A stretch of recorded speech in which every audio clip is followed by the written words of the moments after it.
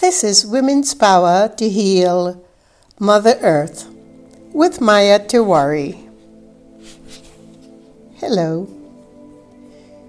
Today I'd like to talk about our relationship to the word and to the nature of community. Community is often described as a feeling of fellowship with each other, resulting from shared commonalities of attitudes and goals and interests. Many refer to it as the sense of community organized by religion or belief systems. In the dictionary, it is said that a community is a social unit, a group of living things with commonality such as norms, values, customs, identity, religion, and that a community may share a sense of place situated in a given geographical area, a village, a town, a city, or a neighborhood, or in virtual space through communication platforms. Oh, but we would love to know that a community is far more than our shared systems and interests and even values. More than just human beings huddling together in a spirited and like-spirited environment, we can say it is a biological community that we're talking about.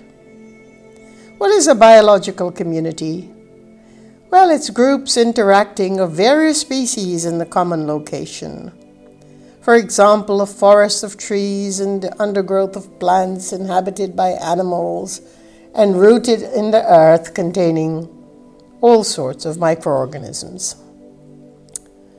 But honestly, what is a community?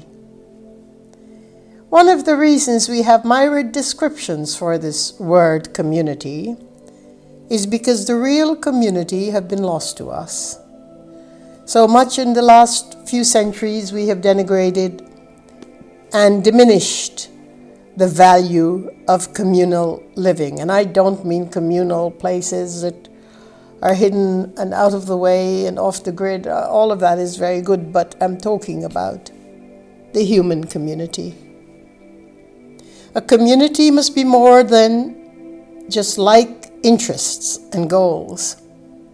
It must be much more than a biological community. It has to be a spiritual community, or what we call in the Vedas an eco community. Now, the Vedic culture, which is very ancient, holds that the tree, the forest, nature is within us. It is not just something that we live with and commune with.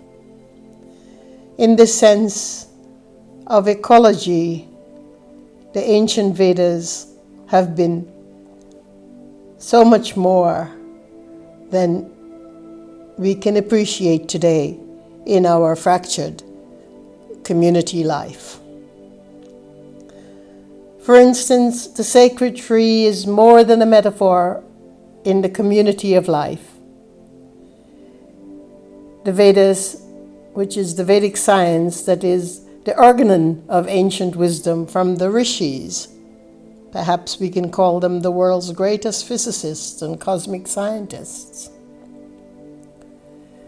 This organon of knowledge handed down to us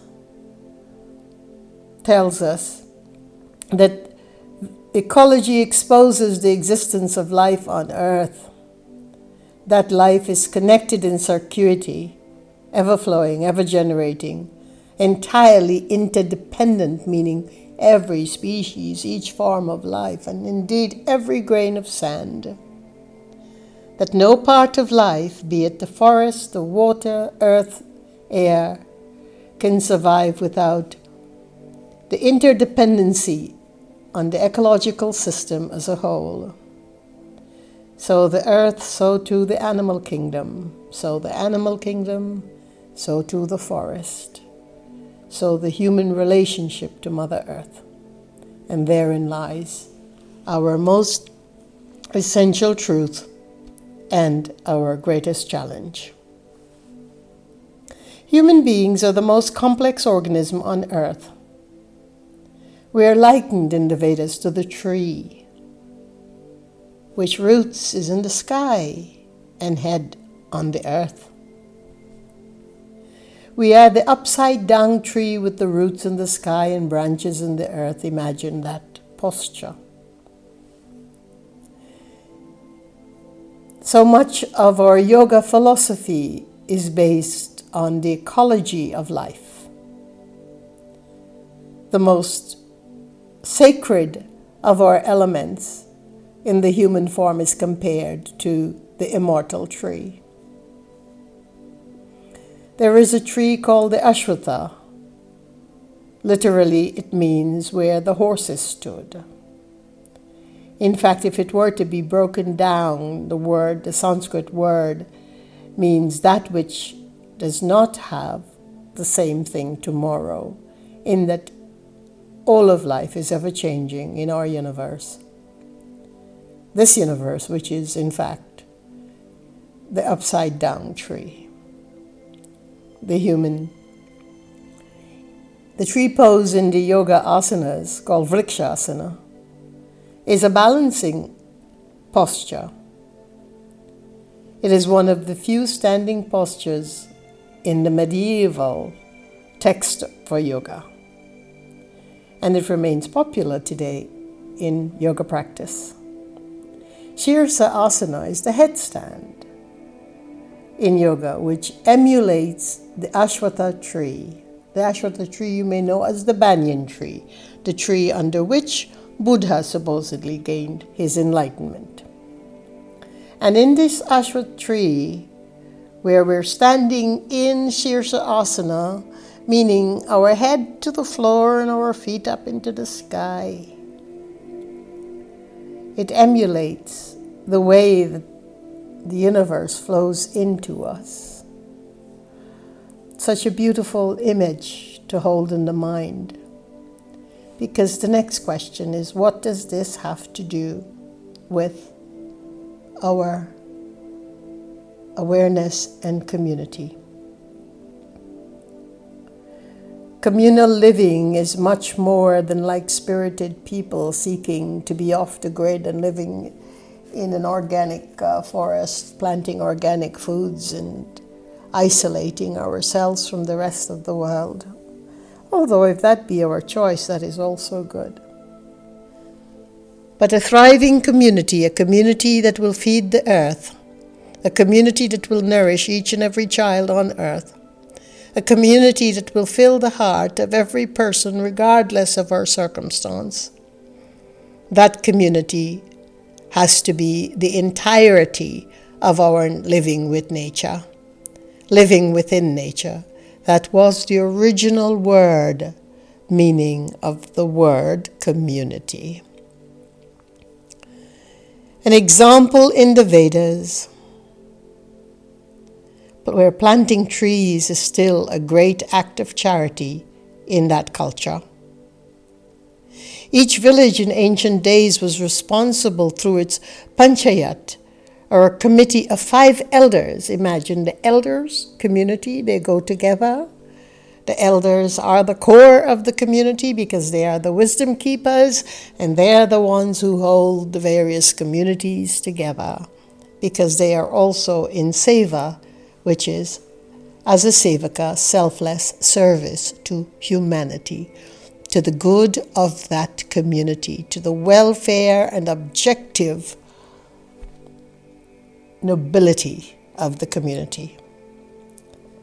This panchayat, or the committee of 5 elders, is usually maintained in a forest locality, and no village was without its corresponding woodlands in and about the homes.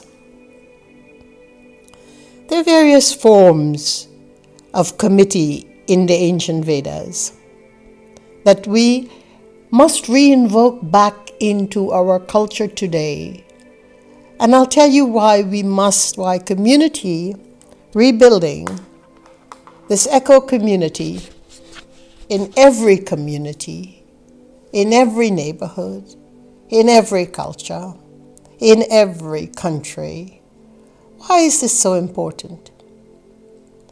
Because without it, we are disintegrating into the mental plane, a climb that is endlessly futile when it comes to the use of the mind. The mind, so many things, millions of programs, millions of gadgetry, millions of programming, millions of therapy, perhaps thousands, not millions, but who knows, in time there will be millions of therapy. And yet nothing brings us back to the whole core of our whole sense of balance and harmony, regardless.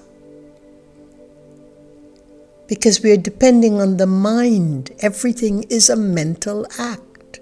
Studying is a mental act. I'm not saying there's anything wrong with it, but I'm saying the inundation of it all brings us. We have to read these lessons in order to get the therapy. We have to go through and write these actions before we get to the therapy. And then we have to do the therapy.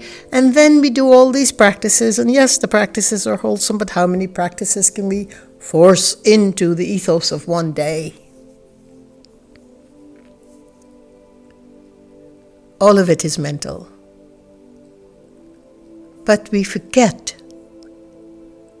that the mind is not self-awareness, that the mind itself does not have a self-aware guide, that we are the self-aware guide guiding the mind, and it's not the other way around. So processing everything that we consider a solution to our ailments and diseases and disorders and despair through the mind, including our education through the mind, including all the processes we have to do through the tired and tiresome mind, how is that going to ever rebuild even a sense of wellness? Don't you see?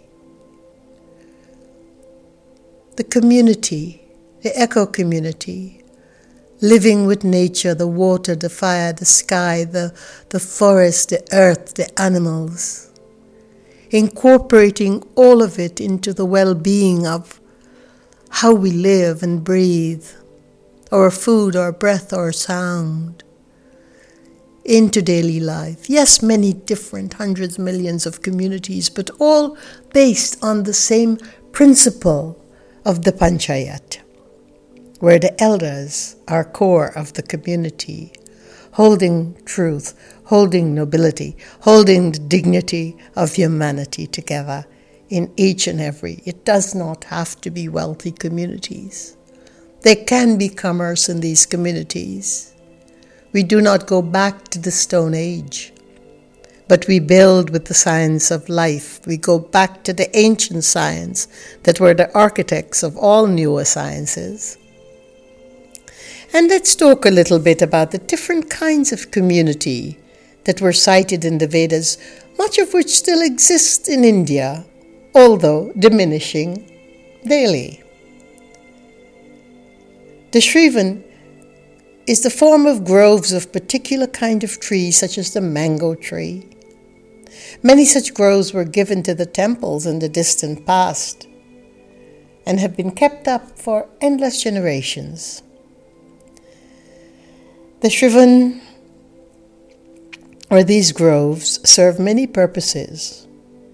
They provided fruits and flowers and timber products, but cut down and felled in very harmonious ways to the life of man. They provided shelter for the animals and the grazing cows. Such a sacred grove survive in some places, reminding us of ancient ways. But they are part and parcel of the eco-community we must build again today. They also provided space for both humans and wildlife, with refuge from encroaching the development of housing, roads, modern buildings, agriculture, whatever. The symbol of the tree is more than a symbol, like the Ashwath or banyan tree. They stand as silent symbols for our spiritual roots in humanity, often quoted in the Vedas.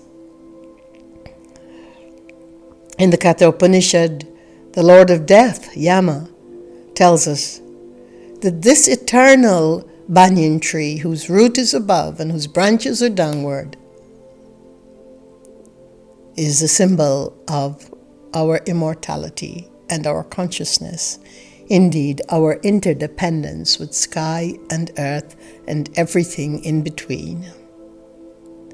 In the Bhagavad Gita it is said that the Ashwath tree has its roots upward and its branch downwards again, and the leaves are the Vedic hymns, and they can be your hymns, my hymns, and everyone's hymns, because they were the cosmic hymns.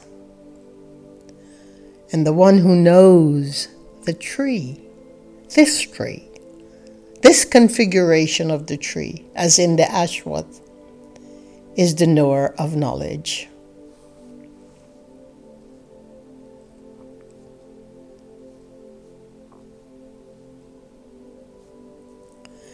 So it is time for us to rebuild our grove and interrelationship with all of nature, not excluding any part of it.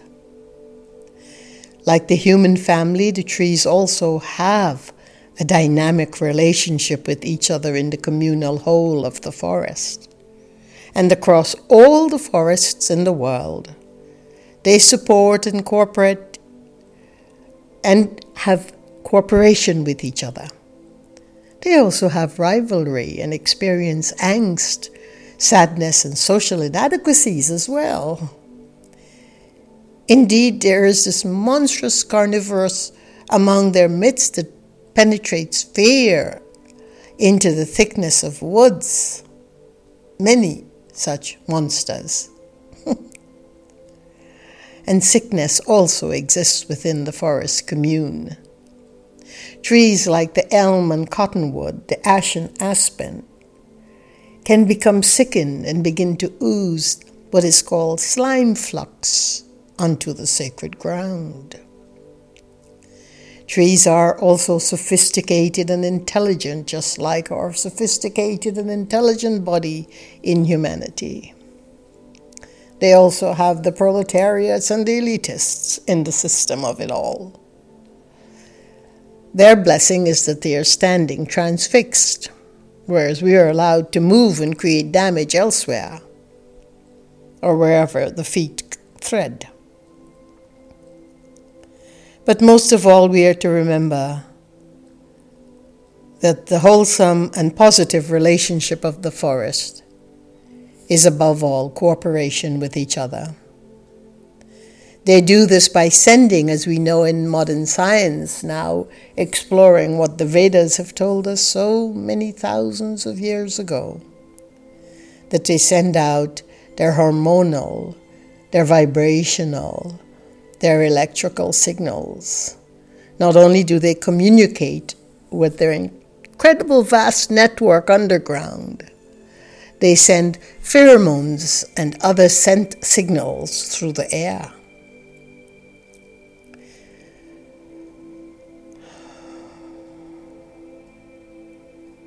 Nikola Tesla says it simply. What we now want is closer contact and better understanding between individuals and communities all over the world, and the elimination of pride and ego, which is always prone to plunge the world into primeval barbarism and strife. He continues by saying, peace can only come as a natural consequence of universal enlightenment, and I dare say that universal enlightenment comes from rebuilding each and every community to its interrelationship with nature, what we may call the eco community. But not the eco community that we are seeing built with all sorts of fragile and unnatural building materials, an unnatural environment of just people and their goals and ambitions and egos and cooperating with each other to the common value and good of their goals, that alone is not enough. Food for one must be food for all. A life filled with pranic energy must be a life filled with pranic energy for everyone. And regardless of our financial and economical status, regardless of our status of birth, a community must include everyone. Our poor, our disabled, our disgruntled, our pleasing, our affluent, our knowledgeable, our ambitious, all of it must be included in the community, because the radar for this community, the absolute divination that keeps it all in a state of balance while it's in a state of flux and then back into a state of balance, are the elders. There is no community that can yield us the goodness, the richness and luxury of a humane life without the elders. And if we have to unearth them to bring them back, we must do so. Because they're still alive and they're still in our culture. And there is still a semblance of wisdom left upon this earth that we must pull from. And not put them on a pedestal, because they are the ones that walk barefoot onto the earth and bear the brunt of the journey for all of us.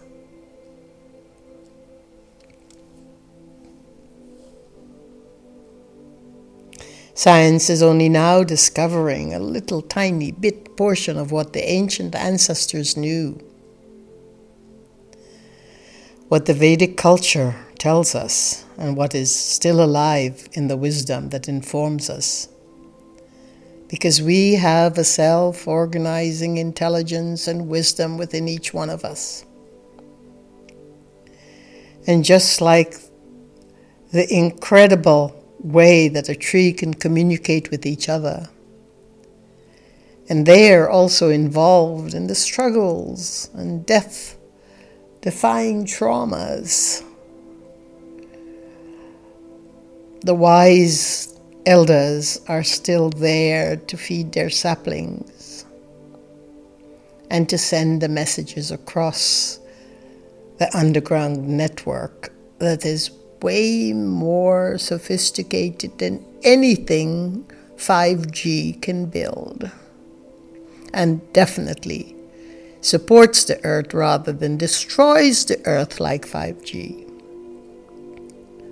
It is said that the food chain in the forest begins with the sun's energy, arriving from its 33 million miles, 8-minute journey across the solar system.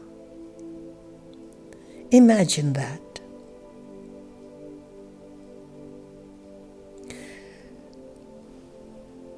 As in nature and in the human world, we have both predators and prey, and they're positioned along the way of the food chain,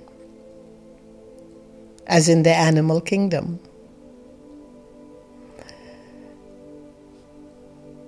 We build a community and learn our interrelationship with nature again, with the elders in the center of it all.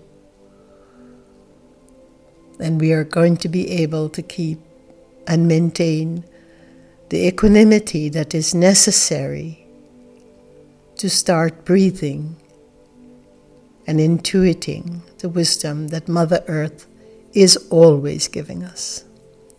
We stand in Sirsa Asana. We stand with our head on the ground and our feet in the air like the great banyan tree. positioned upside down for human consciousness understanding. And we are then going to be able to listen to the earth. And through the meridians of our feet, we are going to bring in this vibrational wisdom from the higher ethers that once again bring back awareness, life, living in the dignity and bliss of Mother Nature. Peace be your journey, and thank you for listening.